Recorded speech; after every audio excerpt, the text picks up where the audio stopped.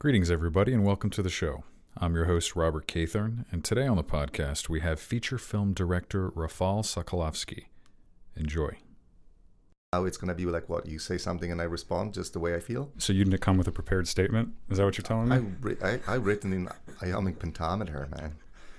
I can sing my story. Okay, well that's cool. That's a good way to collect your thoughts. Did you actually do any Shakespeare? Yes, I did. Yeah, a lot. I really enjoyed working on Shakespeare as a actor, predominantly. I've got a weird thing with Shakespeare text. As an audience, I don't love it. A lot of it is lost on me. A lot of it is because the action is arrested, and people really take a lot of time to express how they feel about things without doing anything about it. From the standpoint of modern psychology, it feels very ineffective, and selfish, and actually not on target of what's happening in their lives. It's more about me saying these things but not doing nothing about it. So it's weird to witness that as a director. You mean like you're spending so much time communicating to the audience what you're thinking? Yeah, and doing nothing about it. And so that to me rings really false. I think that's one of the facets of Shakespeare stories that took the hit on time, because I think his circumstance is amazing, his sense of story is amazing. I think his construction of the drama is serving an audience from 400 years ago. And so now me as a contemporary audience spoiled by things that are action-driven. And when I say action-driven, I don't mean fast-paced things, but doing things which tell me how this character relates to something, you know. So I get really suspicious hearing, pages and pages of monologue and something where I say, well, why don't we get up and do something about it? That would tell me immensely more about how much you need this. The fact that you're just standing in front of me and telling me how you feel about it over and over and finding this incredible poetry to express this is moving us away from the target in a huge way. So as an audience, I'm not as much in love in absorbing Shakespeare. As a reader, I love the poetry. I think the imagery in Shakespeare is just stunning and so accurate. So I really like that. And as a director, it's super challenging to combine staging with the language that is so prescriptive and that very often dictates emotions and everything else. So that's a huge challenge. But as an actor, there's a thrill of diving into this language and expressing what you feel through that heightened poetry. That's the most fun. Okay. So, there's probably no better way of getting into the center of the character rather than just diving into that language and committing fully to the language, and then that language becomes a vehicle that really places you there, So you came to filmmaking through the acting route, correct? I mean, so first of all, let's just tell listeners where you're from and what your name is. All right, so Rafal Sokolovsky, and I was born in Poland, and I grew up in Poland as a 17-year-old refugee. I ended up in Toronto, then later in Montreal. That's where I went to the National Theatre School. Then I went back to Poland to study directing, and eventually I went back to Canada, and that's where I tapped into filmmaking. And now I reside in Athens, Ohio, teaching film at OU Film School. And the journey is a little bit more complicated because I actually started off as a graduate of undergrad in biochemistry. What? Yeah. I find that really hard to believe. Yeah, no, it's authentic. You can look it up. I'm not making this up. I was steps away from applying to a med school. I was fascinated with psychiatry. One of my teachers at one of the labs said, you're not really a biologist. And I got so upset. I was like, how dare you? I'm working my ass off. I'm totally a scientist. He says, no, you're connecting dots on this really huge universal level. You're exploring biology from a very humanistic point of view, and that's totally not what we do here. We're exploring the nuance, this tiny connection between A and B, in order to eventually, shed light on bigger things. But you're not interested in these explorations. You want to zoom out and look at things like human behavior through biology, which is a bizarre filter, I suppose. And he was right to an extent, because as I was doing this, I was also really involved in this independent theater group that we've set up, and I was writing and directing and acting in things, and we won some awards and recognition. And then so I've applied to a theater school, and my parents, when they found out, they were happy. They're like, well, okay, it's finally you're talking about something concrete. We were worried you're going to become a doctor, and what's next? Now you're an artist. It's smooth sailing from here on. Smooth sailing from here on. And so that's very wise of you, son. We support you. And yes, I've entered into arts from a perspective of an actor. I graduated from the National Theatre School, and after that, I've been acting in film and television and on stage and building a career. But I have always been interested in directing. So that put me in conflict with a lot of directors that I was working with. I always had an opinion about interpretation of that text, and that's never. It's healthy to an extent if you've got the kind of personality that will allow you to engage without offending anybody, and I don't. If I knew how to get me one of those, I would. And you've worked with me, so I'm rather bland. we will get to that, of course. But so you never finished your biochemistry degree? I did. You did finish it? Yeah. See, that's exactly the advice that my mother gave me. Mm-hmm. She said, finish your international relations degree, and then if you want to do filmmaking, that can be your next step, but get your undergrad degree first. Right. So you finished that. So National Theatre School, like there is actually a National Theatre School in Canada? Is that how that works? Yeah. And is it like Juilliard in Manhattan or something like that? In fact, there's a collaboration between these two. It's an amazing school. It's set in Montreal. Historically, it's always been set in Montreal. I think it had a period where it was moved to Toronto because the idea was to connect it to industry, but very quickly they realized, no, they need a really cultural center for this school to be.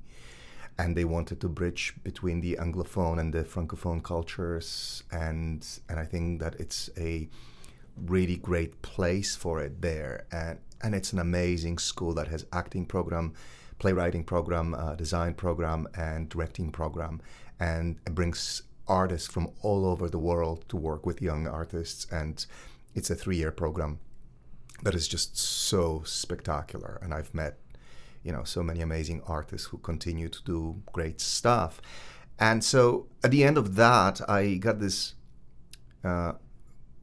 really cool scholarship from New York, founded by Eva Fox Foundation, that basically allowed me to choose any school in the world, in any discipline, really, to continue my education. And I've always been a great fan of this National Theatre Academy in Krakow, because I know the city. I grew up nearby, and I knew people who teach there. And so I've chosen Krakow Theatre Academy to become an apprentice of directing. And I've been assigned to this amazing director, Christian Lupa, there to watch him build this 6-hour-long show based on Bulgakov's Master and Margarita novel. Really? Yeah, and so that was very important. So were you involved in that? You were involved in that production? Yeah. I was his assistant. Yeah. Wow. Yeah. That must have been really exciting. Oh, very exciting. That's one of those books that, like, whenever someone brings that up, I'm like, oh, someone else has read it. I get really excited about that because I read that probably 5 years ago, and one of my favorite novels. I'm not sure if I read the best translation of it, of course. Right. But so you said that you left Poland when you were 17 as a refugee. I mean, so that was during. So what actually prompted that, if you don't mind talking about that? Oh, well, a lot of Political factors. issues, or Well, a lot of factors. This is a year and a half before the change of the political system in Poland, and at this point, nobody really was able to foresee that communism will end. And so, people are talking, and as a young kid, you pick up clues that, in my case, informed me that there isn't a bright future for me in this country. I was really aware of the glass ceiling there, and there were a lot of things that I was not looking forward to growing up and building my life, my career in there. And so, so part of that is economy, part of that is philosophy, part of that is just culturally I wanted something fresher, but a huge part of this is I wanted opportunities. I wanted to do what I wanted to do, and even though at the time I didn't have a clear idea, it's still instinctively understood that if I find myself in a different place, I will be able to design my life the way I want to, and not fall into kind of a conformity of what I saw a lot of people fall into in Poland. So, communism being an oppressive regime at the time, and people getting arrested and all that, it allowed Canada to open borders to Polish refugees, and so that is the way. Specifically Polish refugees? Yeah, so the way it works is a country opens political borders to other countries based on what the current political situation there is. So not everybody can just arrive in Canada and say, hey, I want to stay here. Right. You need to come from a country that politically would justify that somewhat, and Poland was in that place. And so, I claimed refugee status and settled in Canada and started kind of building my things from scratch there. And by the time you decided you wanted to pursue acting, pursue theater, Poland, the government had changed, communism was no longer dominant. Is that... Yeah, so a year and a half after I've landed in Canada, the system had changed. And, which doesn't mean that the country has all of a sudden changed. It took, I would say, about 2 decades. Right now I go to Poland and it's like, it's integrated into EU and it's really exciting place. But it took a long time for that place to kind of find its new identity. So, my return to Poland as part of this scholarship had actually something to do with my ideas of maybe returning to Poland for good. I was at that time about 15 years in America, and I felt this huge nostalgia for my roots, and I kind of felt detached from my own culture. So I had somewhat idealized idea that I will get back and find myself there and kind of thrive, but it's this idea that you don't walk into the same river again twice. And so Poland has changed so much.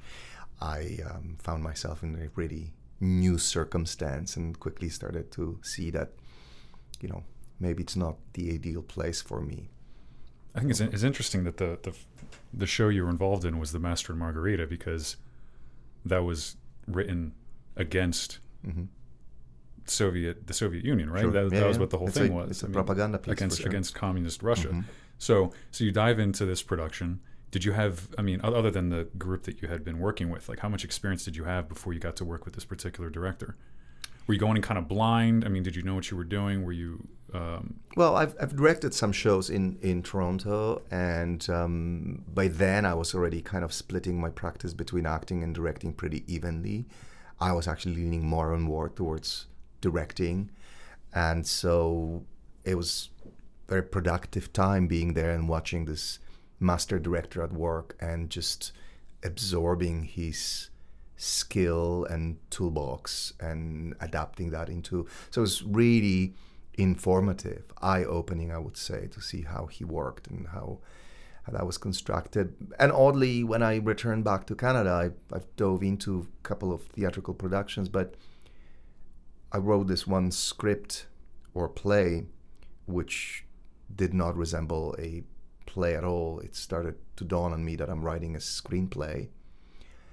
But I fell in love with it, and that was my first film. And that film took me around the world and went to many festivals, and I totally caught a bug and wanted to continue and writing films and directing films. And that was another shifting point in my practice, where I kind of leaned towards filmmaking.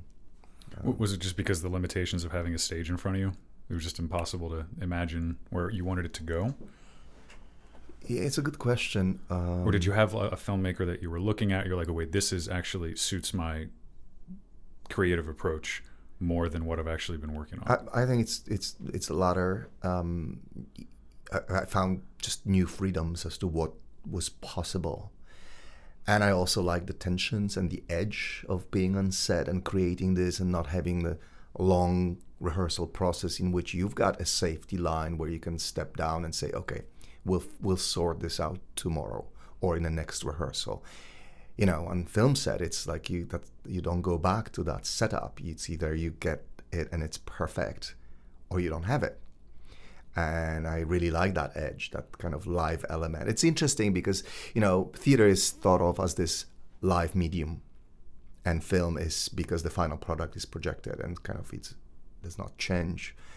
But the actual process of executing is really live in film, because there isn't a rehearsal process in the same way that it is in theater, and things need to happen on a day when you're shooting them. So there's this really unpredictable moment where you're just taking the material as is and you manipulate it because you know that's the final form it's going to have, and you either arrive at that perfect take or you don't, you know. So that's interesting. So do you feel like you have to actually take one of the things that I have to deal with when I'm working on a film is overthinking everything. Now, but when I get on set, it's impossible to overthink too much because you have to get things done. But I've only ever directed one theater piece, and the whole time, much like you, I kept wishing I could get a camera in there and like get some takes from different angles, because I couldn't, at that time as an undergrad, I wasn't able to imagine the possibilities of the stage itself. So as far as rehearsals go, like what was the rehearsal? I mean, do you do rehearsals for your films? Did you do a lot of rehearsal for the short? What was the short film you said you got to travel? Called Light Chasers. I do rehearsals, but one has to be careful with rehearsals for film. They're very different than rehearsals for theater, because the objective in theater is that you create something that will later run continuously for 2 hours. And putting that stream of events together is a huge part of the rehearsal process. And then that thing, once unleashed, needs to be repeated for many nights. And so part of your rehearsal process is to set up these threads that will continue to grow. You don't want to lock. So you don't want to lock certain choices. You don't want to lock certain things so that they're just being repeated the way that they have been found or performed the night before, so that there is a growth to it. So that's the live element. So that show after show, the actors can find new things in it, you know. You try to avoid that in rehearsing for film. What I mean is that the aspect of repetition has the power to stifle certain spontaneous reactions that you'd hope to capture with your camera. And so it's more about informing the actors about circumstance, relationships, without dictating ready-to-go solutions. Whereas in theater, you need to insert some ready-to-go solutions so that the 2 hours of events can smoothly happen, because nobody's going to stop and fix anything when you have live audience watching it. So that part of this thing has to be carefully rehearsed, but at the same time, you're always mindful of how will that scene grow? How will that scene transform after the actors play it out 30 times? Is there going to be anything alive left in it? And your objective as a director is to set it up so that it is a journey, so that things are not set from a kind of an external point of view, so that it's like so that it has a fixed form, but more like giving it a direction and guidelines and something that will make it not fall off the trucks, so that the 2 hours can consecutively play without disturbance, but at the same time so that it has space within to breathe and be new for the actors all the time. That's a huge thing for me in rehearsing the theater, and that's why you need all that time to be thinking about these things. And in film, I find that once you get into specific choices, they start to limit the feeling of spontaneous, alive moments in front of the camera. So you want to kind of evoke that reality right when you're rolling camera.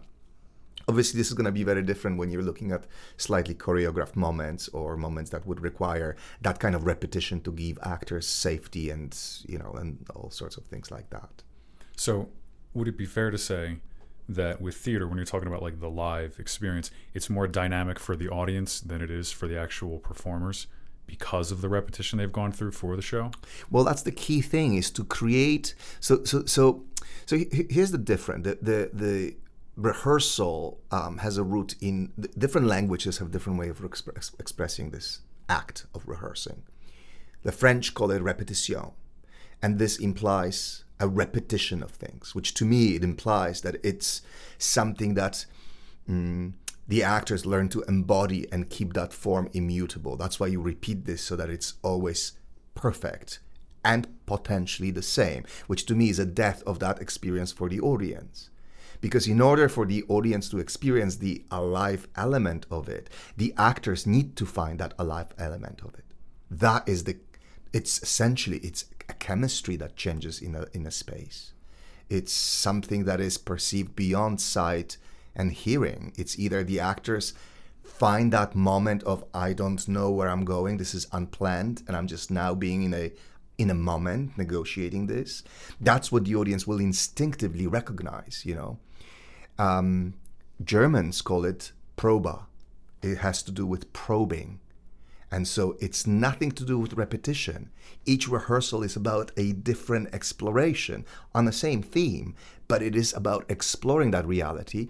And what I like to talk to my actors is that performance should be an extension of probe. And so that it is an explorational experience for them. That's what's going to ensure that they're always walking the edge instead of recreating a moment that has already been done before. Because the level of risks are very different, and that's what the audience perceives. Imagine that kind of classical number from a circus where a blindfolded guy throws knives and there is a woman pinned to a board and these knives hitting to close places to her skin. And, usually it's a very thrilling number. But ask yourself this: if the audience felt that this is so rehearsed that there's absolutely no chance that he is going to make a mistake, all of a sudden this number would not be felt by the audience in the same way. They need to feel that there is probability of a mistake that puts her in a great danger. That's what creates that kind of spontaneous, alive moment. And that is true for scenes playing out in the theater. So how do you set them up through rehearsal so that they're not locked into a form, but are given a direction and sort of a track, but within this track there are so many mistakes that are possible. Do you find that there's a certain number of takes you can do on set, and then after that the performance just isn't as good? Do you set a limit for yourself on how much you're going to push the actors? Yeah, I set a limit for myself. First take. I mean, okay, well. No, but it's a great question. Look, because some directors do like 20 takes. I know, and I can't comprehend. I don't know how this works because I get so self-aware. I cannot help thinking that there's something that I am not doing right. So it's your fault. So it is my fault. And the buildup of the guilt and self-awareness that I get beyond take 10 starts to paralyze me and something happens to my creativity. I just want to wrap this up to prove to everybody that I really know what I'm doing. And it's a negative energy. I get nervous that we're wasting the time, that my AD is getting nervous. I really am kind of a sponge and I absorb the vibes surrounding me on set. So I don't work super well with this. I guess I don't have the kind of emotional stamina to go, no, again, it's not it. No, again. Even though, if it's not it, I will continue shooting until we get into that magical take. And sometimes you need to shake things up. Sometimes you need to take a break. Sometimes you need to say, hey, everybody, why don't you just go away and have a coffee break, and I need to think about this and come back because I'm just hitting a wall with my head and that's not leading anybody anywhere. You know, but I prefer to get my magical take within the first take. The first 10, I would say. You know, that's where I feel like we are productive, that the actors are well prepped for this, that the material resonates in the right way with them, and that my job is done in a good way. That's the kind of window, about 10 takes. That's for me is what makes sense. Beyond that, I start seeing something being problematic, and unless I'm able to identify what it is, I get slightly paranoid for not knowing what it is that, you know, gets in a way here. Mm-hmm. So I want to talk a little bit about the writing process, mm-hmm. because that's something that I spent a lot of time with you on last school year. For my film, we ended up doing 12 drafts of the script, mm-hmm. and it changed radically from the beginning, because I came in thinking, I'm going to make this horror film, mm-hmm. and these are the kind of characters, this is the conflict, this is the fantasy element, the reality element, and I brought it to you. And one of the first things you said was, don't start with genre. Mm. And my question was, well, why not? Like, Wes Craven does it, you know, like Stephen King does it. Like, what's the problem? And the more we worked on the script, it completely changed from being anything related to horror and being entirely about the relationship of the two main characters. The reason I bring this up is because you just directed a feature film that is like got chase scenes and action, and I would say it's within the genre of action film. Mm-hmm. How did you approach that project? Well, first of all, the script part of it, before you even started rolling, I want to hear a little bit about that process, because it's very different from what you've taught us in class, and it's very different from what seems to be your particular style is neorealism seems to be what you really focus on. So how did you get from this script, this action movie script with a neorealist and theater background, to directing an action film? It's a huge mistake. It's what it is. It's humongous mistake. I think it's really interesting because I had no idea what to expect walking into that theater. I purposely didn't look up 22 Chaser because I wanted to just see it completely raw. And within the first couple of minutes, I was just like, wait a minute, this isn't what I expected at all. Did they messed up the reels? Are they screening a different film now? Well, I know that you've mentioned Kieslowski quite a bit in class, and I've only seen his Three Colors trilogy, which I really enjoyed, and that seems to be something you always go back to. Was that something that you kept in mind while trying to direct an action film? Were you trying to keep that particular style? Were you trying to bring that into the genre piece, or did you just ignore the genre elements and go for straight character? I know this is a lot of questions all at once, but I'm more interested in the development of the script from when you first looked at it, and if you did develop it further. Yeah.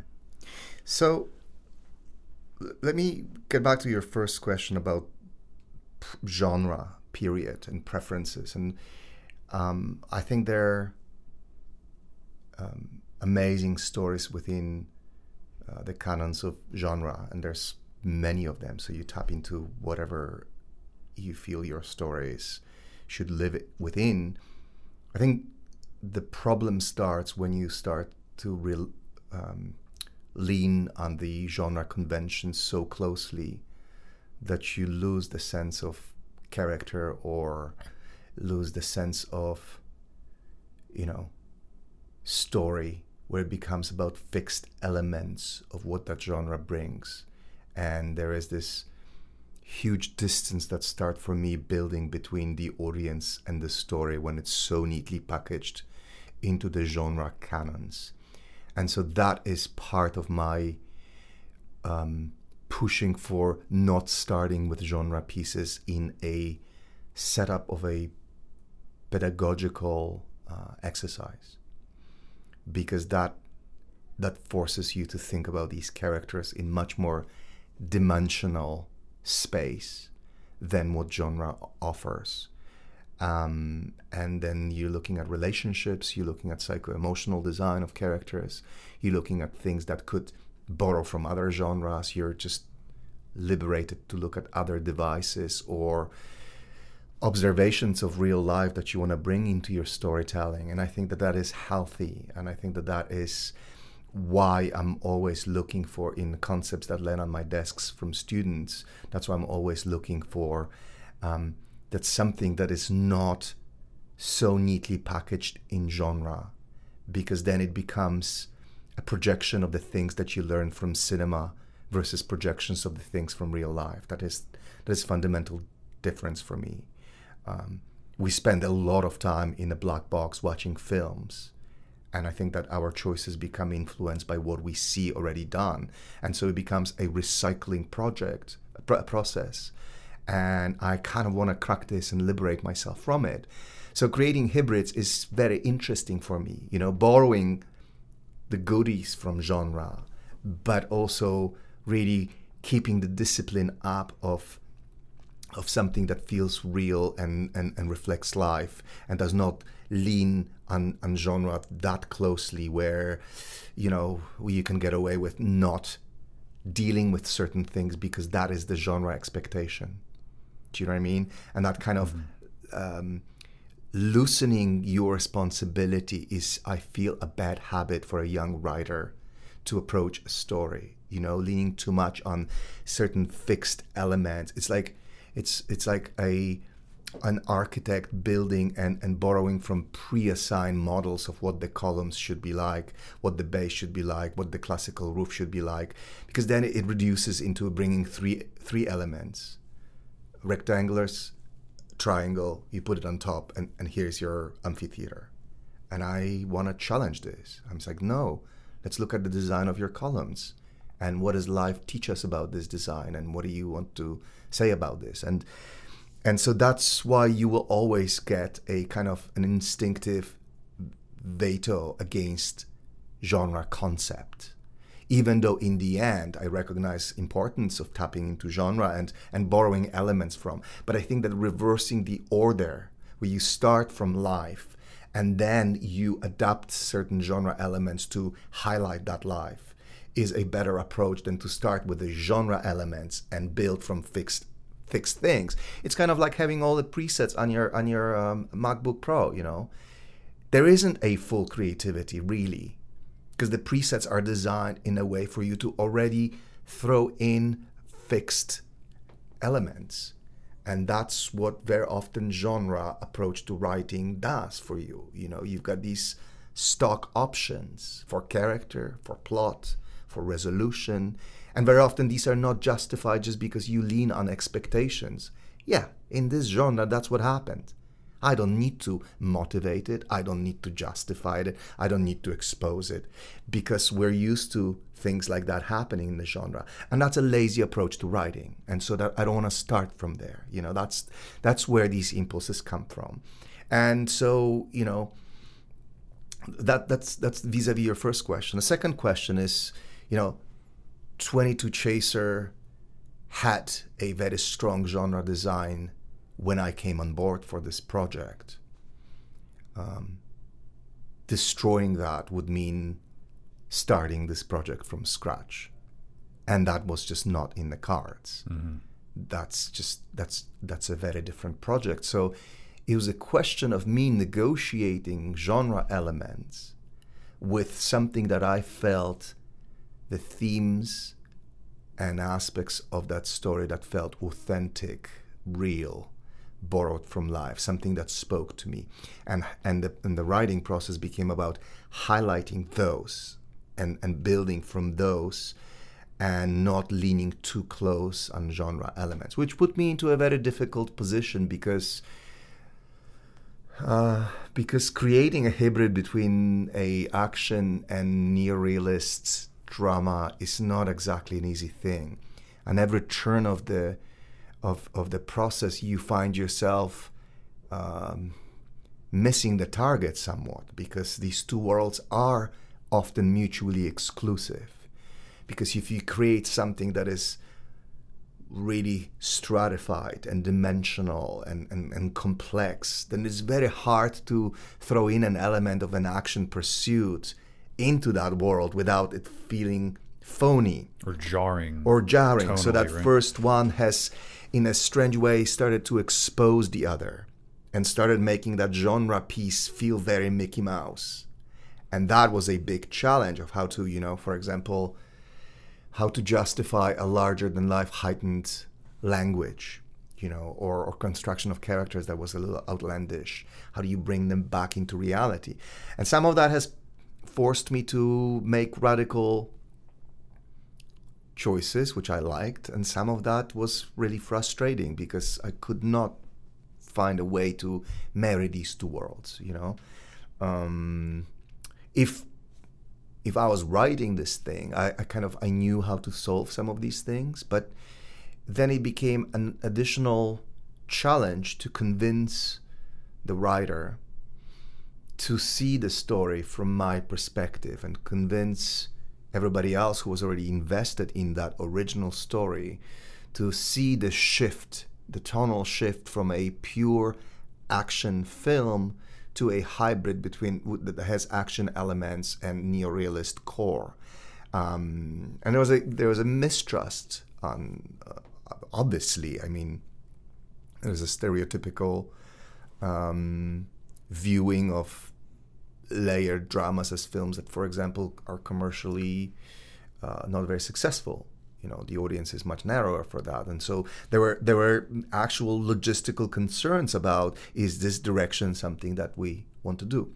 But there's also a simpler answer to how these things are negotiated. In the end, I find for myself, I cannot betray my own sensibilities, and in the process, I naturally arrive at conflicts with the material, where me as Raphael, as an artist, I saw something either banal or two-dimensional or something that did not speak to me, and I started to look for complexity and depth within this and started investigating this for better or for worse results. But I had to do this. I could not betray my own sensibilities. I couldn't say, now I'm very excited with just a bunch of people chasing each other and punching each other. It's not what excites me, and so I was naturally looking for these elements within the script.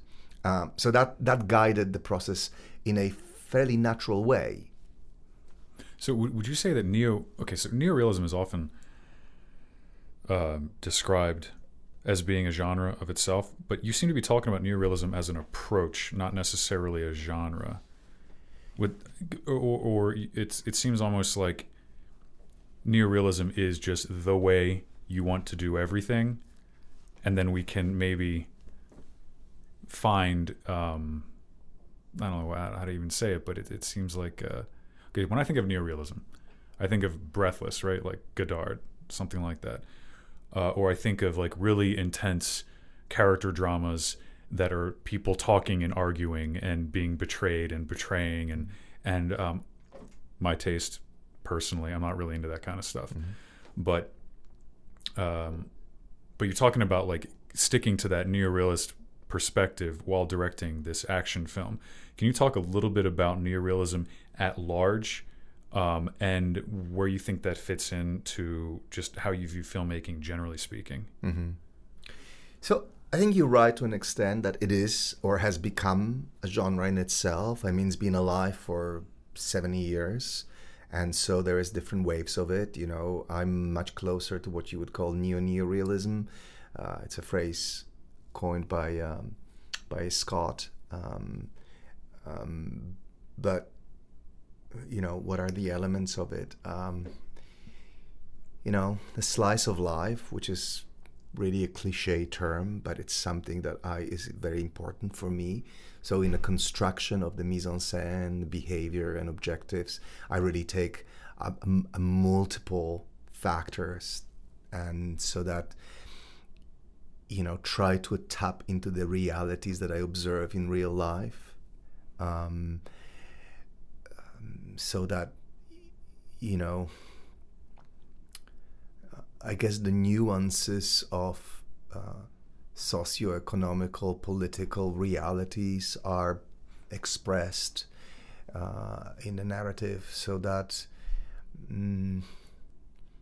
there is time to observe all sorts of other processes that are not concerned only with the storytelling, so that the behavior is much more invested, and so that there is a good dose of observational drama weaved into the kind of straight narrative or straight kind of dramatic structure. But those are elements. I think you're right in pointing out that my sense of neorealism is probably tinted with a lot of elements from various genres, and it's just my interpretation of how I understand what is the current naturalism, really. What, for me, feels real on screen.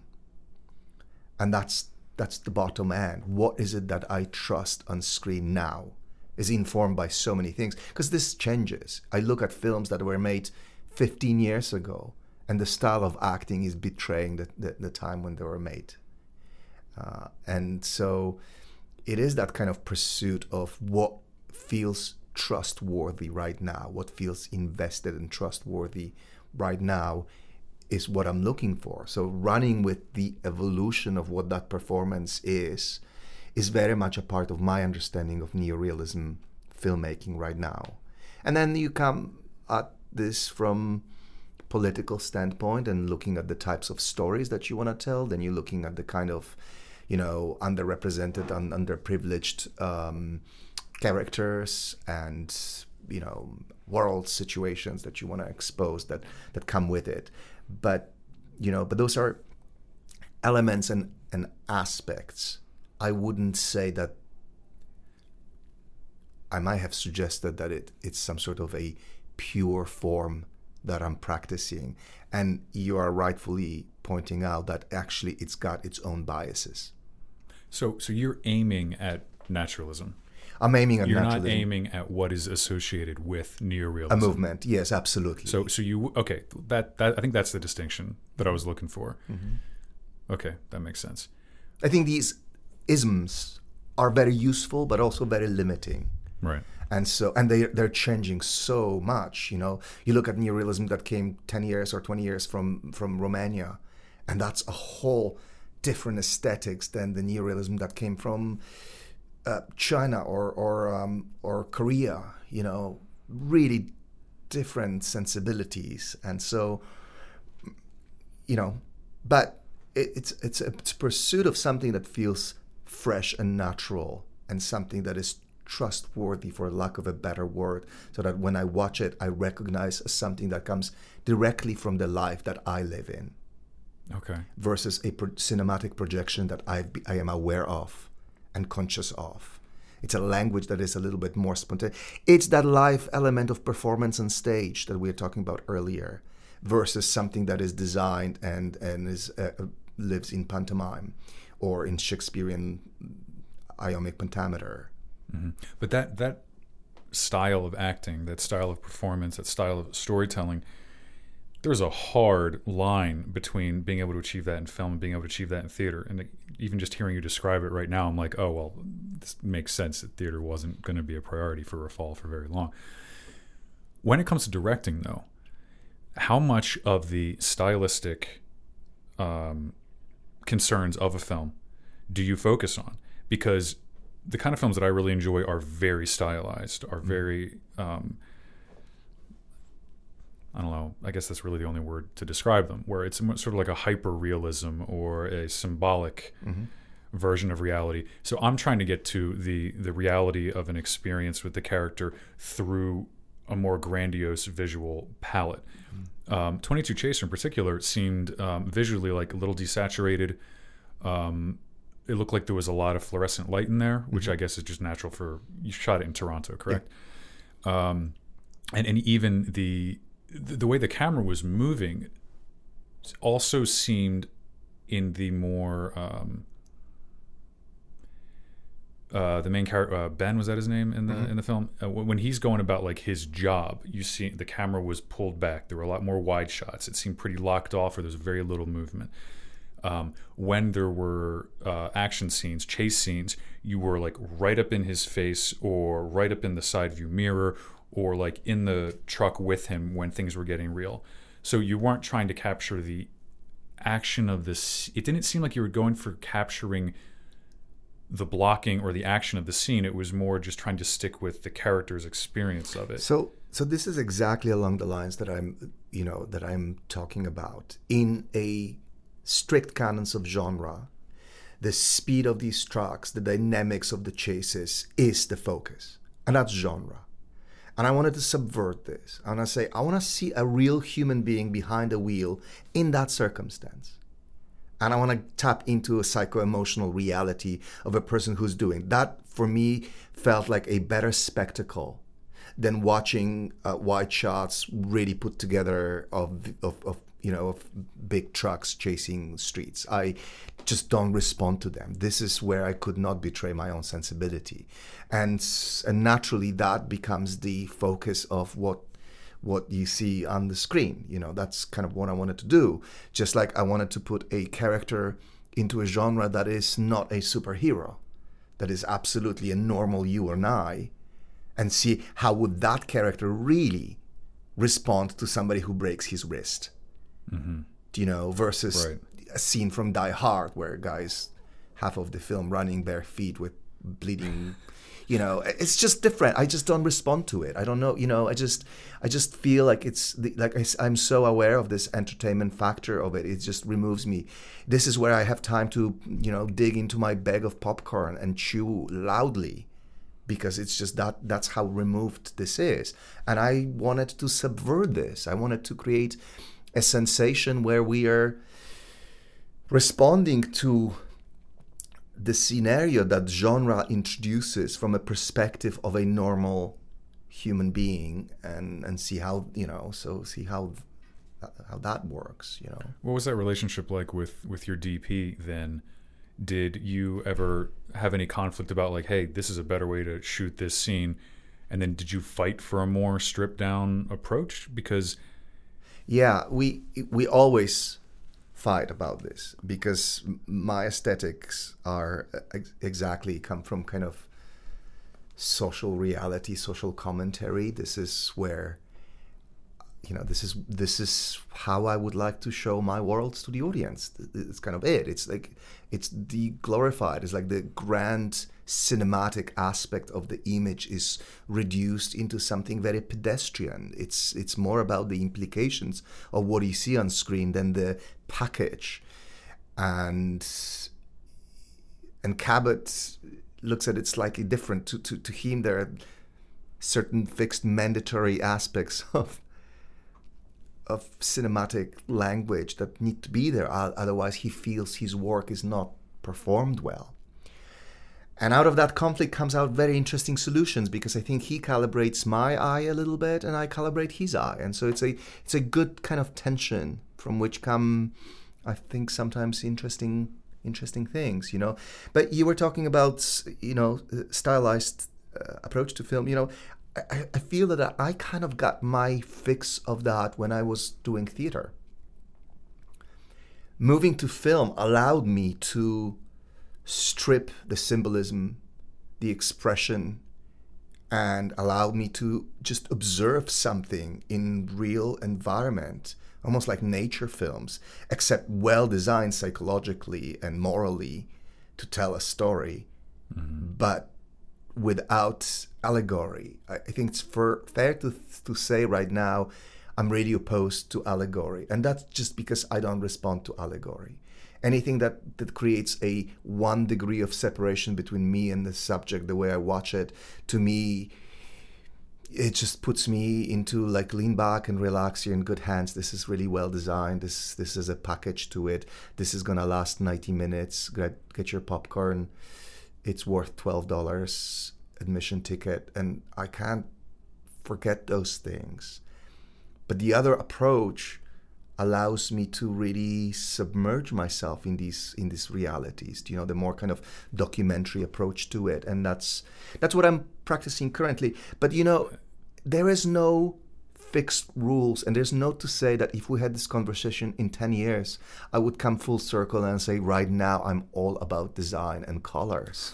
Because that happened to me in my life, you know. Right. If we had this conversation 15 years ago where I was like, oh, screw naturalistic dialogue, this is all about metaphors and heightened language, that's what I was into, and I was writing stuff like that. And I really, at that point, was totally into this. So that commitment is a changeable thing. And I think one has to know this, to be humbled by this, and not climb that high horse and say, oh, that's the way to do it. I know why I enforce that on students here, because for me, the pedagogical value of working with life itself as a medium is very important for the craft of writing and directing. That is more useful for me than a genre pieces, which allowed some sort of break or freedom from that discipline. And that's why I do it, partially because it's also preferential. I think I have a better understanding of these stories. Yeah, it's your wheelhouse. It's my wheelhouse, and so naturally I tap into this. But partially because I think this is a really good training ground for any writer to get their muscle exercised. If you can write a convincing, naturally appearing character with concerns for the world, the backstory, the relationship, the psycho-emotional, then I think that equips you so well to write characters for horror or action or any other genre. I think you're coming out with the full package, versus if you really exercise throughout whole your life a canons that live in a horror film, I think that limits you in terms of swinging into anything else. So do you have a particular teaching philosophy? Yeah, hit them so hard until they stop crying, and then tell them what's wrong. Right. Okay. And it's very, very accurate. It seems like one of the biggest criticisms that I hear, like through the grapevine, is that I'm not allowed to make what I want to make. Right. Why can't I just make the film I want to make? Right? And you never let us settle. I mean, I was ready to roll the camera on draft 8, and you just kept saying, no, come back next week and let's work on this. No, come back again. Until finally around, 12th draft, it was just like, okay, we have something here. And then from even there, it's like, okay, now you have the footage. How's your cut going to change, deciding on what you emphasize? The experience of having to write that over and over and over again and not making the film that I originally wanted to make made me very resentful at first. I was like really, really not happy about this. And then I made the film, and then when I finally got to the end, I was really glad for the experience, is more what I can come away from. The directing actors class that you taught, that was also unbelievably difficult, because I think what I didn't come up with a proposal fast enough, and you said, okay, well, you have 3 actresses, so you need to come up with a script that has 3 mid-20s female actresses discussing something. I had to go to the library and talk to Lorraine to find a script that actually worked, and it was brutal. Like that was not a fun assignment at all. But I do remember, and how much time we spent in that class just watching you direct. What were you trying to do by having us just observe the process? Because you said that the guy you worked with in Poland, you got to observe the process and get really up close there. And I noticed that's a big part of how you taught the directing actors class. Was that to get the actors used to it, or was it to show us an example of how we might be able to engage with actors? I mean, because that's because it's different for every actor, different for every director. Yeah. So let me go back to your first question. I think that is exactly a great model for my teaching philosophy with regards to challenging your story through the process of writing. I think this is exactly where you as a creator need to arrive at the very clear definition of what story you want to tell. So I don't expect you to confirm and start making my story. I expect you to come in and engage with this creative conflict and through this process. So you want it to be conflict. I want it to be conflict. You want it to be conflict. I think that conflict has incredible potential for you to articulate your own vision and finally come out with this and come to a clarity as to what it is. And it's not so much about the conflict for the sake of conflict. It's the right kind of challenge that will force you to articulate certain concepts which otherwise you would be taking for granted just because they live in your head. They don't need to be expressed. So through all these challenges, this is exactly what I'm hoping for, is for you to arrive at the good understanding of what your story is. If you're letting go of your original story, something is wrong. This is where we need to engage in a conversation. And this is where I constantly bring in discussion about subject and theme to really understand of what is it that you want to do. And same with tonality, with tonality, because obviously you can't be making the film that I want you to be making. This is not, and if this is a byproduct of what we're doing, then something needs to be calibrated on my part. And I acknowledge this. With the directing, with teaching the directing, part of the observation is because I don't think that there is a formula that one can just present when it comes to directing, because it's such a unique approach to how do you dialogue with artists, how you negotiate with the material. And so by allowing you to watch me and make my own mistakes and tap into my strengths, I am hoping that you are translating all these things and transposing them into your own sensibility. What would you be doing in these moments? How would you approach this? And that's what I'm hoping is happening within these first days of working before you're being put in a spotlight and having to do this by yourself. So it's kind of setting the stage a little bit. It's a little bit for the actors as well to get used to the idea of like now they're going to be entering into a specific project with this one director and his vision and his ways of working, and then switching to a completely different director and different ways of working.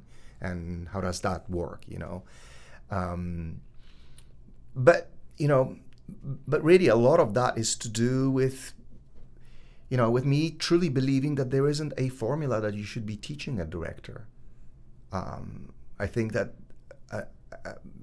awareness of their own vision and the goal and the objectives that they have should dictate the path that they need to take. But they need to be discovering this and rediscovering this for themselves, So through the mode of doing, that's for me the best avenue rather than unfold. Because if I was to unfold methodology, then by default, I would be focusing on a single method or a group of methods and presenting a limited aspects of things. In doing it, there comes so many different challenges and problems and issues that it forces me to be really stretched and address many things. And on top of it, taking questions from observers allows to open that conversation to be even broader. And that's kind of my approach to it. So it's not at all, watch what I'm doing, this is how you should do it. It's watch how I'm figuring this out. You also have to figure it out. Absolutely. So you're going back to the probing thing with the German thing. You're always exploring. You're always trying to find those things. And it makes sense that you say you want, if you didn't stick with your original script, something was wrong with it. I'm now hearing you say that, I'm thinking you need to be able to defend your decisions. And every time you gave me a suggestion, I didn't like it. It then forces me to say, no, this is how I want to do it, and this is why. And this is why. And that is so hugely important for you to come at this articulation of that. because it's a one thing to sit on an instinctive feeling about this, and it's another thing to arrive at full comprehension of what it is, what it serves you, and why it's important for you. Because that's how you arrive at really grasping your work.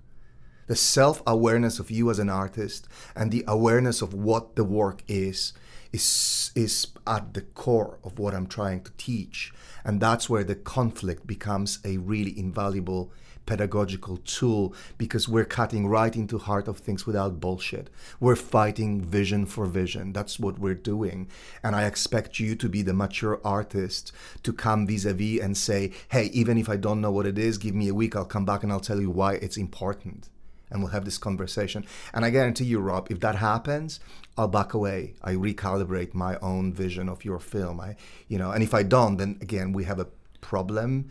We're all humans, and these things happen quickly. Sometimes I'm seeing 6 people in one day, so it's hard to change hats. But that is the guiding principle. Mm-hmm. It's not to say, I know best. It's really about forcing you to arrive at your own and own it. This creative ownership is hugely important for me, because as you get into more complicated projects, you will see that there's going to be a lot of artists, maybe more senior in ranks, and they will come in with the ideas. And it's so important that for you as a director, wherever you turn, you're capable of defending your vision.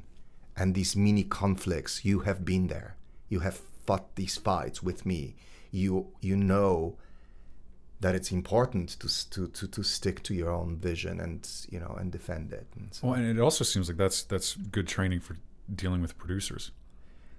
Sure. Consequently, that's a great, and that's another stage in your development where you will inevitably arrive, and you will have to deal with these forces. And so that's where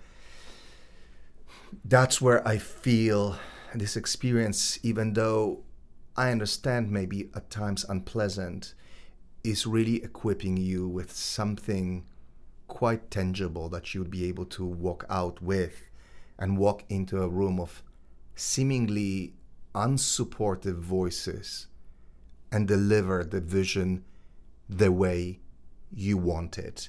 And you're not going to be collapsing just because all of a sudden the people you collaborate with don't support or don't see your vision the way you see it, which may be a very off-putting experience. So that's my, pedagogical core. And I know that it puts me into a very strange position that I'm kind of in fight with a lot of people. Well, you're responsible for so much. I mean, you got a class of 10 to 16 students that have their own idea of what they want to do, and then they have to test. I remember we had one discussion on my last film where you were recommending a more psychosexual approach, and I didn't like. I was like, that's not what I'm going for. Mm-hmm. What am I going for? And then when I finally hit on the fact that it wasn't about sexual gratification, it was about creative validation, then suddenly you went, okay, if that's what you want to do, then you need to have this in your script. It doesn't have to be this. And that's when I stopped resenting your input, because for a while there I was just I'm like, is this guy going to let me make a movie? I mean, so the hope is there, Robert, because I have to wrap up. I have to run to this, so we could think about scheduling part 2 if you want. Yeah, absolutely. Follow up, that would be great. But that's exactly what I'm hoping would be happening, is that you have that moment of aha, and then it allows you to articulate and take a whole new direction with awareness. That's kind of it. It's not that I don't want you to make your own film. It's just that I'm very demanding in terms of you not taking for granted what's inside your head and having to really clearly articulate this for somebody else, which is one of the most important jobs of a director on set and in prep. That's a key thing. If this skill is not in place, it doesn't matter what your vision is. You can't execute this by yourself. You just can't. Okay. All right. Take a break? Absolutely. All right. Yeah, we got it. Cool. Thanks so much. Yeah. So I wanted to ask what the process was like to switch from directing shorts to directing a feature film, because this is your first feature film, correct? 22 Chaser. So did you, I'm sure you went in with nothing but confidence and you were just ready to knock it out of the park and everything was smooth sailing the entire time, right? That's exactly what happened. There's nothing to say. It's not, there's, there it is. Just publish that. Okay. It's accurate. No, couldn't be further from the truth. Everything is different. The timelines are so different on short and feature. And so it's a big, transition to fit into this new machinery. And because 22 was made by 3 really established producers, they're tapping into industry standards of making stuff. And I come from completely indie world where I've so far have designed my own process of creating a film.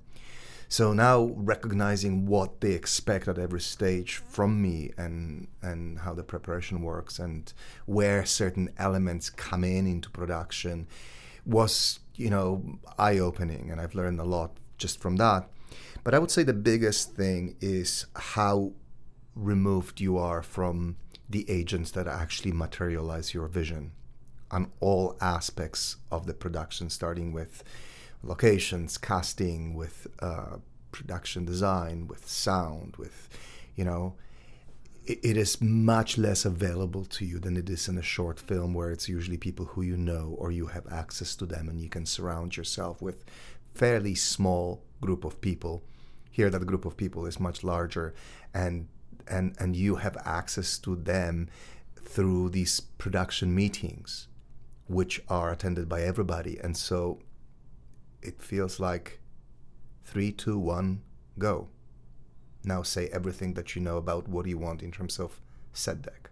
Did you get to choose any part of your team, or was it kind of everybody? No. So you did have control over that. It wasn't like they just threw you into an existing production team. No. Just to clarify, I came on board about 6 months before we were shooting, so I got to work with the writer, and I was a spearhead when it comes to assembling the whole team. And so I've interviewed these people. I saw their presentations of, their portfolio and projects for this film, and so this was a really lengthy process of assembling this group of people. But still, when it comes to it, they're much less available to you. You can't. It doesn't work the same way where you just kind of, let's meet at my house. I'll cook dinner and we'll have a whole day to really look at different aspects and everybody talks about things. The way I used to make shorts. Right now, all of this is very carefully scheduled because, you need to be in many places all the time. So as a director, you run out of time in your day to meet with everybody. But also, so do they. They have large departments to run. So it's like an intense moment of downloading or uploading the intelligence or the information about your vision to them. And there isn't room for calibration of it. There isn't like a discussion after, have I understood you correctly? So you have to be very careful about the language that you're using, because very often you just say, I want this to be this kind of thing, and they run with it. And very often it's too late to undo certain things. Or if you want to undo certain things, it takes time and costs money. And so it calls you to be very responsible about your own preparation and very responsible and disciplined about how you express things. Because so there's a production designer, and in the meeting he has a costume person and a set deck person and a prop person and this, and you're talking about things, and there's like 5 people making very careful notes. And the next meeting we have, these things are actually material. Mm. And you can't allow yourself to go, no, I said this, but I didn't really mean it. If you didn't mean it, there's something off with the way you understand your film. And so the way that you understand your own vision, which ties into a lot of the things that I've said before in our conversation, that articulation has to be pushed to the limit. Because not only it has to be accurate, but it has to be inspirational. It has to set a direction for them to go, wow, I like it. I can dive into this and come up with cool things. You want them to exit that meeting not just knowing what you want, but be fired up about this. That's going to produce much stronger results. But at the same time, all of this needs to come together. So you're not just chatting about this and this loosely. It has to be, under the same organizing umbrella, which again comes down to how well you understand your film. Same when it comes to casting. You can't make an offer to an actor and then sleep on it and say no. Right. So that is legally binding. That means the producers will have to pay some amount of money for breaking that offer. Offer is a binding thing, legally binding thing. And so the decision making, which for me is really difficult because I go back on a lot of my decisions. Once I actually articulate a decision and see the repercussions, that brings additional intelligence for me, and that's what sometimes makes me want to go back on these ideas. That cannot be a part of this process. So once you arrive at that decision, you really need to arrive at the decision and be certain of your choices. That, reduce, and so it depends on your process. If you're kind of a tweaker the way I am, it's very difficult because I like to try things and pull back and experiment with things. Experimental filmmaking and a mainstream production are really mutually exclusive. That I would say is the biggest thing. Even though I would never call myself an experimental filmmaker, my production process is very experimental. What I mean by that is I'd like to put my ideas forth and test them, and then see based on the results whether this is indeed what I wanted to do, which is a very comfortable and privileged process. And that process is removed when it comes to much bigger production platforms. Because you can't be swaying. You have to know, it's like commanding a ship. You can go, let's go left for 3 weeks, and I'm going to come back and try right. No. By the time you do it, you run out of food and water. So you need to know. Right. So do you feel like your director's kind of toolbox was more limited, even though you had a bigger budget and a bigger project? Or did you have to find different places to use the experimentation that you may not have used them on a short film? I wouldn't say it was more limited. I would say it was challenged in a greater way, because now my ability to project what certain choices on all levels will yield as the final product are stretched to the limit. So I had to really see the film almost proverbially frame for frame, including sound. And that's a directorial skill that comes incredibly handy. Because actually, when you go that far in envisioning the film, you creating by default a lot of room for changing. Because on set, you can change things if you know what that last minute change is how it's going to impact the overall vision. If you know that, then you've got room to maneuver. But you have to know your vision really inside out in order to be able to kind of shoot from the hip and improvise on set. So that directorial skill, I wouldn't say was limited. I think it was like every single tool that I had in there had to be pulled out and applied in order for me to somehow, get to the place where I needed to get. Do you still? So one of the things that you brought up last semester was that everything in a short film needs to point to everything else. Everything has to be related. There can't be an accident. Like I remember you asked me why my main character had this particular job, and I said, well, it doesn't matter. You said, no, it does matter. Like that main character's job has to be directly related to the story you're trying to tell and the conflict in the story. And I it sounds obvious, when you talk about it, but I had never thought of it that way before. When you have a feature, are you still trying to maintain that same unity of vision with how you structure everything? Absolutely. Yeah. Yeah. And look, it's not that you cannot break formulas.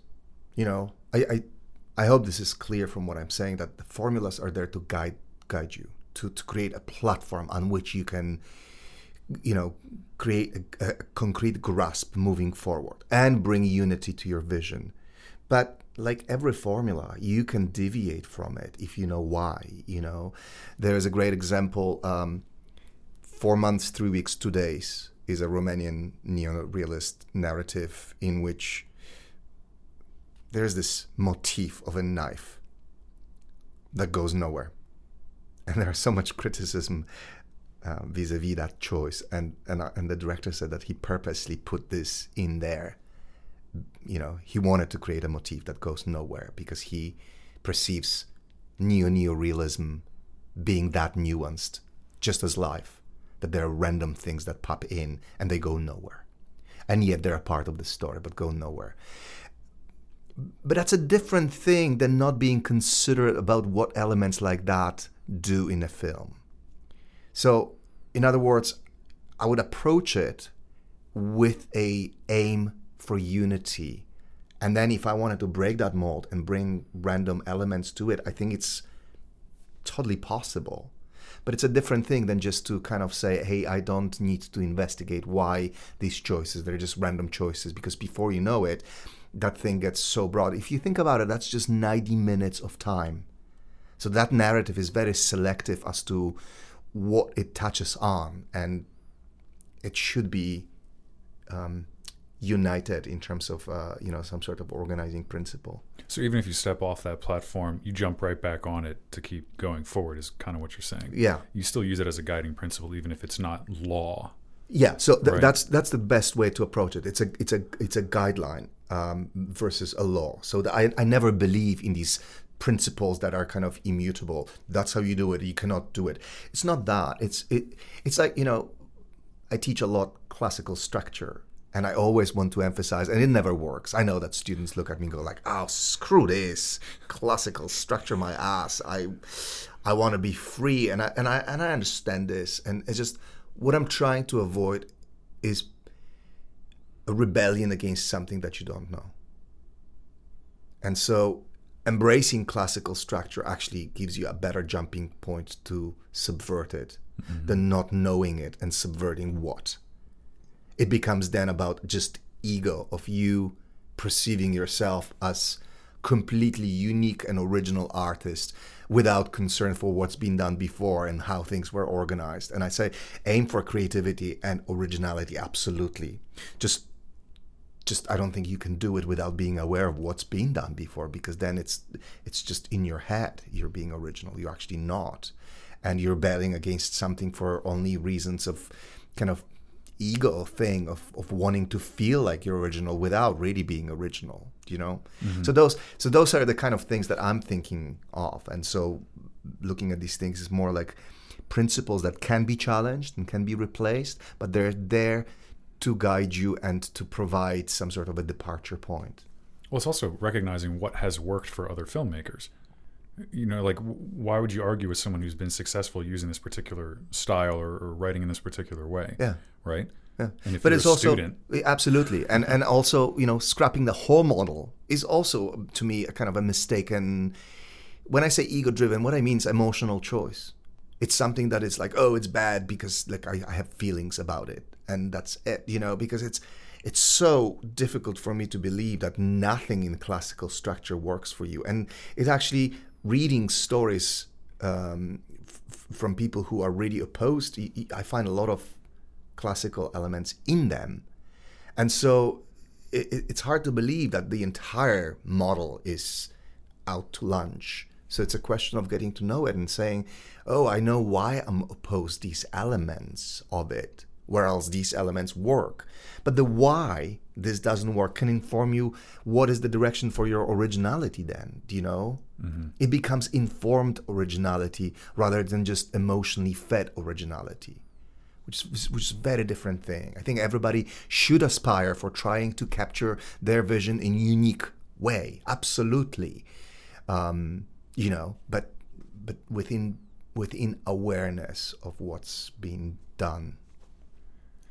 When you cast the film, I'm guessing you started with the lead. Yeah. The lead actor. Okay. Have you, well, actually during this process, you don't have to name names if you don't want to, but did you ever have to deal with an actor who did not share your perspective on the character and what needed to happen? And if so, how did you get around that, or how did you make it work for you? Or you can, I mean, speak more broadly about that. Yeah, no, I can. Absolutely. You meet a lot of people who come into audition room and misinterpret the material so radically, you know, that it's either a lot of work to get them back on track of what you want to say, or changing your vision, or not engaging with them at all. And yes, I have met a lot of people that it's just, you know, it's nothing to do with the quality of their art. It's just, you know, not a good fit for this material. This material is not meant for them. Maybe the duo of me and them is not the right one, maybe not at the right time. But the point is that by the time you're making an offer and assembling your cast, that is no longer the equation. You are surrounding yourself by people who understand this work and who are a good fit and can work with you. That's the audition process. And you need to be certain that this works on many levels. That's why I start with a lead, because to me, it's a pyramid. I need to find what's at the very top and then start building into characters that kind of serve that unity. You know, I mean, if you're casting family, then this becomes self-evident. But it's not just about matching husbands and wives. This is about building a world that has unity with diversity. So it's not that. Sometimes diversity is to create a unity of diversified world, you know. Mm-hmm. Depends what your guiding principle is. But again, I feel that this, you know, organizing principle is always there. So have you ever cast an actor that you thought was really talented, but you didn't like their personality? Yeah. Because I feel like that is... I personally am such a young filmmaker that I haven't dealt with that. I've liked everyone that I've cast, which is. I also am a young filmmaker. I just have a little bit more experience than you do. Okay, well, great. That's very true. I can't wait till I have a feature under my belt. But it seems to me like you hear these stories, these like production horror stories where you have like an insanely talented actor who won't come out of their trailer until they get, you know, their favorite sushi, or, oh, I refuse to do that because I don't like the color of it, or I'm having a bad day. And it's like, you don't see that on the screen. Yeah. But you hear these stories about how difficult it was to get a performance out of an actor. What's most important to you as far as that casting is concerned? Are you able to just let that go if there's a personal problem? No, I'm not able to let that go. It affects me. It's a question of, am I capable and ready to be affected by that, let's call it negative energy on set, because the payoff is so amazing, and sometimes I am, sometimes I'm not. You need to know yourself well, you know. And me, it rubs me off. I'm like a sponge on set. I really feel the emotional content around me, and the actors most prominently. And so if there isn't something happening, or if I actually feel some sort of a negative energy, it affects me. And if this happens over many consecutive days, I can see how this would start to undermine the quality of the work, because at some point it would become exhausting. And you are exhausted by many other elements. If you're shooting, you know, week 4 and you really run out of the original steam in the production, and then there is an actor who for some reason makes it really difficult for you, then you're cursing your choice, and you wish that you had made a different choice. And again, so it's a combination of knowing yourself. To what extent can you suspend that and be not affected by it? What is your emotional stamina to put up with this without jeopardizing the work? And what really is the payoff? Is this really worth? Are the final results so amazing that you're willing to put up with it? If the final results are amazing, then I can run with this for a long time, because I will get replenished. My energy levels get replenished by the products that we're getting. Every time I get amazing take, I said, okay, this person drives me mad, but I love what they do. They bring art to my work, and I'm gonna put up with a lot of stuff, which I do. You know, for me, the emotional organizing principle is that the quality of the work is at the very top. Everything else dispensable. My own emotional, physical input is completely dispensable. And so I am at the service of that vision. And that becomes part of that. So yes, I am willing to put up with a lot, but not everything. Sometimes it becomes detrimental to the process, and then you have to recognize that and foresee this. I had one person coming to an audition that I really liked their performance, who just brought in very strange attitude, and I've decided to test the ground and work with him a little bit in the audition room, and that attitude was prominent, and I've decided to just not go there. It was just too difficult. I did not want to go there. So can you tell a lot about what that relationship is going to be like based on the audition? Oh yeah. Just like based on the way they walk in the room, or I mean, based on the way they walk into the room, based on the way they respond to your original judgments of what they've done, your notes, based on the way that you talk about the material. You watch them all the time. I mean, you know, the way that you dialogue with them in between takes is such a revealing process. Are they listening, or are they already assuming that you're stupid and you don't know what you're talking about? Are they giving you a place at the table as a co-creator, or are they choosing to run with this on their own? What is their history? Even that becomes apparent. Have they worked with a lot of really difficult directors and they're all protective, which is different than have they just grown into such scale that they're just doing it because of who they are, which is very different, you know. And the first case, I can work with that because I can warm them up. What I mean by that, I can somehow try to find myself into their trust, into the circle of trust. The latter one becomes about an ego and power game, which I'm disinterested. You know, I don't want to, and I'm really not good at pulling power. It's either you want to be there and you're inspired, or there's no forcing these things. If I have to force these things, I'm hopeless. You know, I'm just not that kind of director who will like, and it's not that I'm not going to push that. It's just, it becomes a very different way of working for me, one that I don't like and that exhausts me quickly and does not satisfy me hugely. So, you know, those things work against me, you know. I like to feel that the whole set is inspired, which comes with its own challenges because it's impossible to maintain the whole set to be happy and inspired and loving your work. There's really boring moments of the work where you see people yawning and even your key actors going like, oh my God, what are we doing? And it's hard because you go like, I want you to be in love with my work all the time.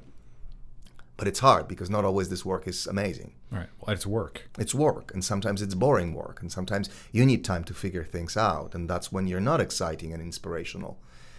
So those things play into this. It sounds like you almost have to be a very conscientious control freak to be a director. Because it goes beyond putting up scenes and controlling mise-en-scène and directing actors and performance and talking to your DP about lighting and framing. Is control the wrong word? I mean, no. It's command, but not in a way of control, more in a way of leading it. Your leadership qualities are so important for this job. Because it's the whole set, it's the whole company. I remember one of the producers during a very heavy week of pre-production where people were putting 14, 16 hours into it. And I could feel the team being exhausted, but he grabbed me and with like huge bags under his eyes and completely jacked up on coffee, he said, you know, you're doing something right. People are working so hard. And that's the way that you walk into your office at 7 a.m. That's the way you exit that office at 9 p.m. That's how you give answers to even most stupid questions throughout the day. And that's how you talk about your vision and your material. And that's how you ask for favors. That's how you ask people to do the impossible. All of that is really part of this directing work. It's, you know, so commanding the set, things that sound cliche-like, to me have to do with your ability to lead this whole production. And at some point it feels so odd because like the metaphor I have in my head is like this production is like, do you know that image from Indiana Jones where that big stone ball starts rolling? And so most of the time it feels like in pre-production, the thing is that ball. And you need to find ways to control it so that it takes turns, and sometimes sharp turns. And sometimes it slows, and sometimes it moves fast, and sometimes you stop it altogether. And it seems like it's an impossible task because there's so many aspects where it just rolls. It's got this momentum into it. And how do you navigate? Sometimes it's not just the strength, because if you stood in front of it and go, stop, you're just being plowed through. Mm-hmm. So how do you do this? It's like you need to be very aware of what's happening around you. You need to be aware of where things fall apart and how do you step in and how not to get upset about it and how to work from a place that is always constructive and not personal, which is difficult. It's really difficult. Because you're investing so much of yourself in the process, yeah. Right? I mean, so when you see that happening, it's hard not to get upset. And I wear what's inside on my face so clearly. You know, I'm a terrible liar. So you can't walk out from a meeting thinking, oh, I think he liked my script. I think it's pretty obvious that, you know, there is work to be done. Right. So is there anything that you chose on this particular project to be hands off, to just leave it in someone else's hands? No, nothing. Nothing. There was no way. And that becomes, and you know, so message to lucky directors who are brought in on projects that are of larger scope. Redefine what you think your control levels are. You fight for your vision on all levels. It's up to you how much of your own energy you're going to put into it. It's exhausting. It's so much easier to just say, okay, they don't want me to be hands-on this, I'll be hands-off. Those are exactly the things that ruin your film. And I'm not saying that I have won every single battle on 22 Chaser. But I'm saying is that I certainly went to every single fight. I went to every battle and I've tried to win. And at some point it becomes, how do you negotiate your army? Do you let them win this small thing there in order to really get your footing on this front? You know, that becomes part of a whole other equation that you need to navigate through. But I can't go to sleep thinking that that is out of my control. Right. It's so upsetting for me. And so people would throw me out through the window and I would find a chimney to get back into that room and say, no, we cannot make that decision. And there's a way of exhausting that. If you're really determined to do it, eventually people will throw their notebooks down on the table and say, screw you, okay, have it your way. And those are the moments that you want. Mm-hmm. If you're absolutely convinced that that's your vision and that's what you want to do, because with it comes responsibility. Because guess what? If that decision takes the whole thing into a wrong direction, then this is yours. This is somebody will be fired, and that's you. Right. So what's the biggest thing you learned from directing this feature? I mean, have you grown as a filmmaker? I'm sure you have, just based on experience. But I mean, as far as a self-evaluation, what do you think? I'll go personal on this one. Lifestyle. If you want to do this long term, you need to learn how to take care of yourself in long range periods of time where you're working under a lot of stress, physical and emotional pressures. I think I've neglected my own health in the process because I needed to be elsewhere. I needed to put all my focus into the making. And I don't think that that is the solution. It's not a sustainable solution. If I was to make a couple of features back to back, I think chances are I would end up in a hospital. Really? Yeah, it can be that demanding and pull out of you so much energy that you really need to be good at recharging your batteries, suspending the stress level, being able to protect yourself from stress levels, being able to negotiate all that in a healthy and sustainable way. There are people who are made for it. There are people who are not made for it, who love it. I think I fall into the second category. I'm not exactly made for it, even though I love doing it and I think I'm okay at doing this. But I'm not exactly, my system is not necessarily designed for it. Even though I got a lot of comments on like how amazingly I handle really stressful situation, because I do. I pay for it in a different ways, and that's the thing where I have learned through this process to be able not to pay that price. It's not worth it. There are other films that you need to be making, and so negotiating that kind of heightened reality and heightened demands with what you need to keep on doing this over and over until hopefully old age is a huge learning curve for me. And I just started scratching the front of it, There's a lot I need to learn about that, because I know that the first thing, which is the easiest for me, is myself to compromise. And that is something that is, I think, mistaken. So a lot of that was self-imposed pressure. Self-imposed pressure, but also not knowing when that thing needs to be dealt with tomorrow.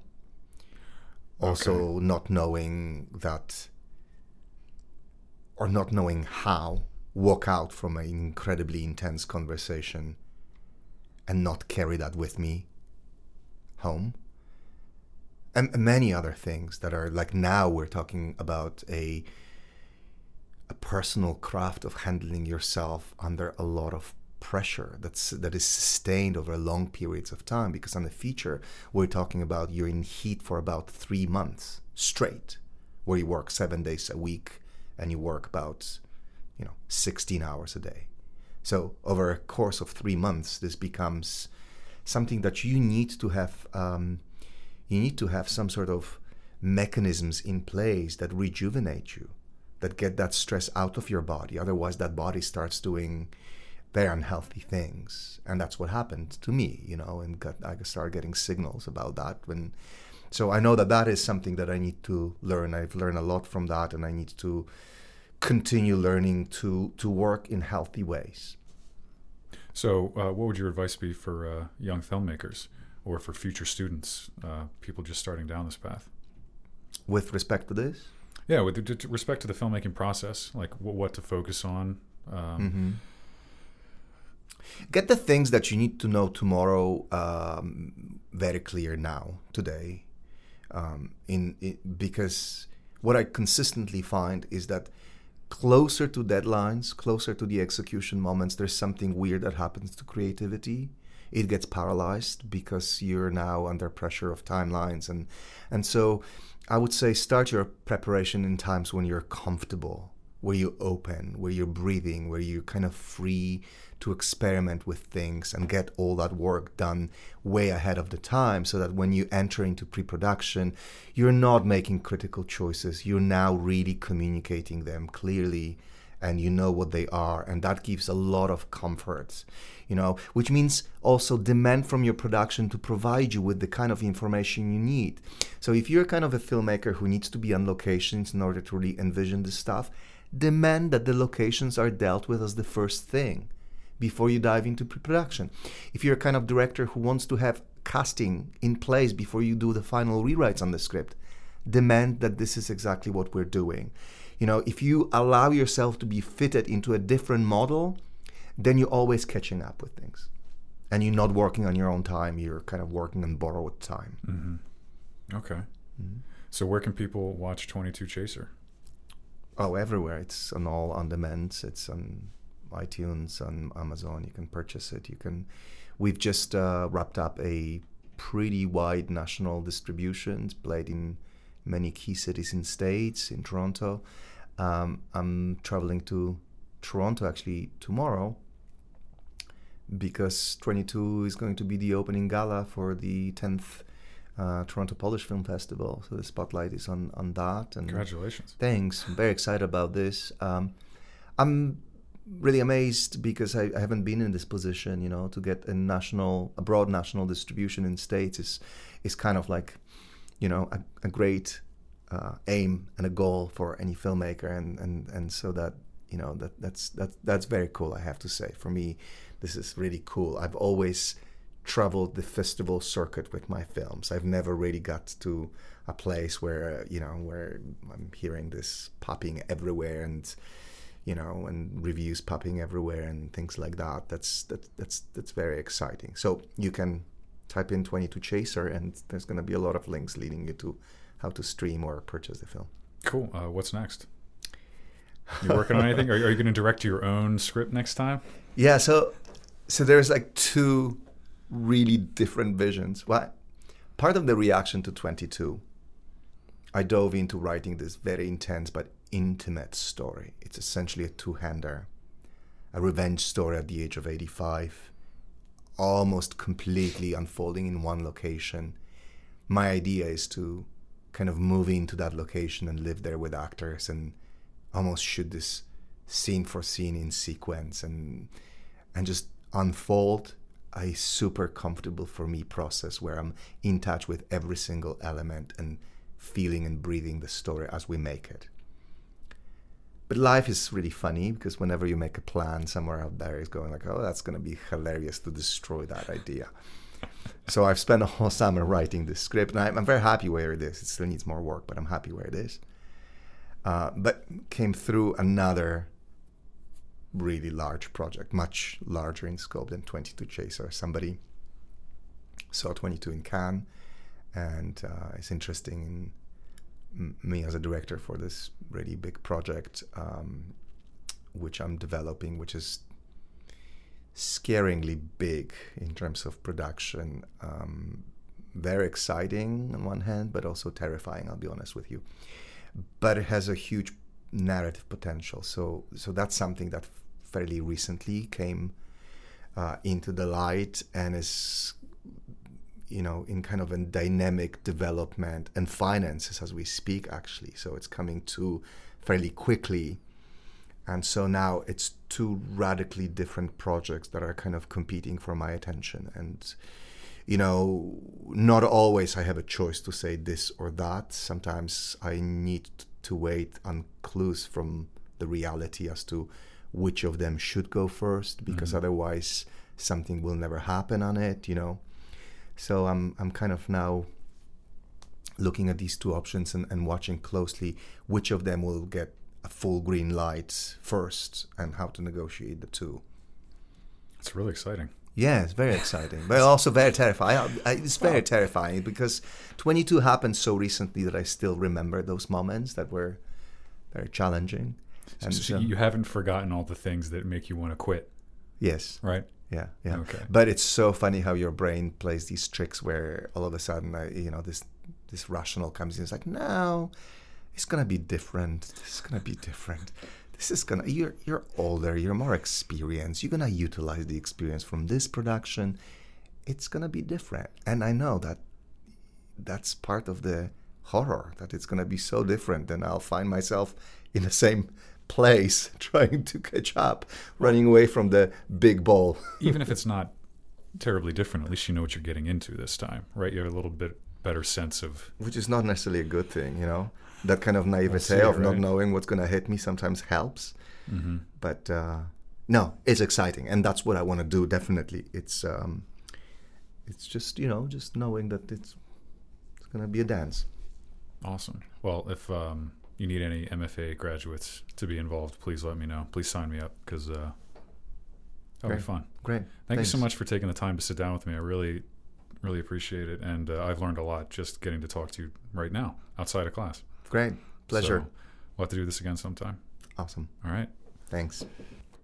Thanks for listening. That was Rafal Sokolovsky. Feel free to subscribe, leave us a good review. You can find me on Instagram at RKOdinson. And on Facebook, look up Robert Cathern. We'll catch you next time.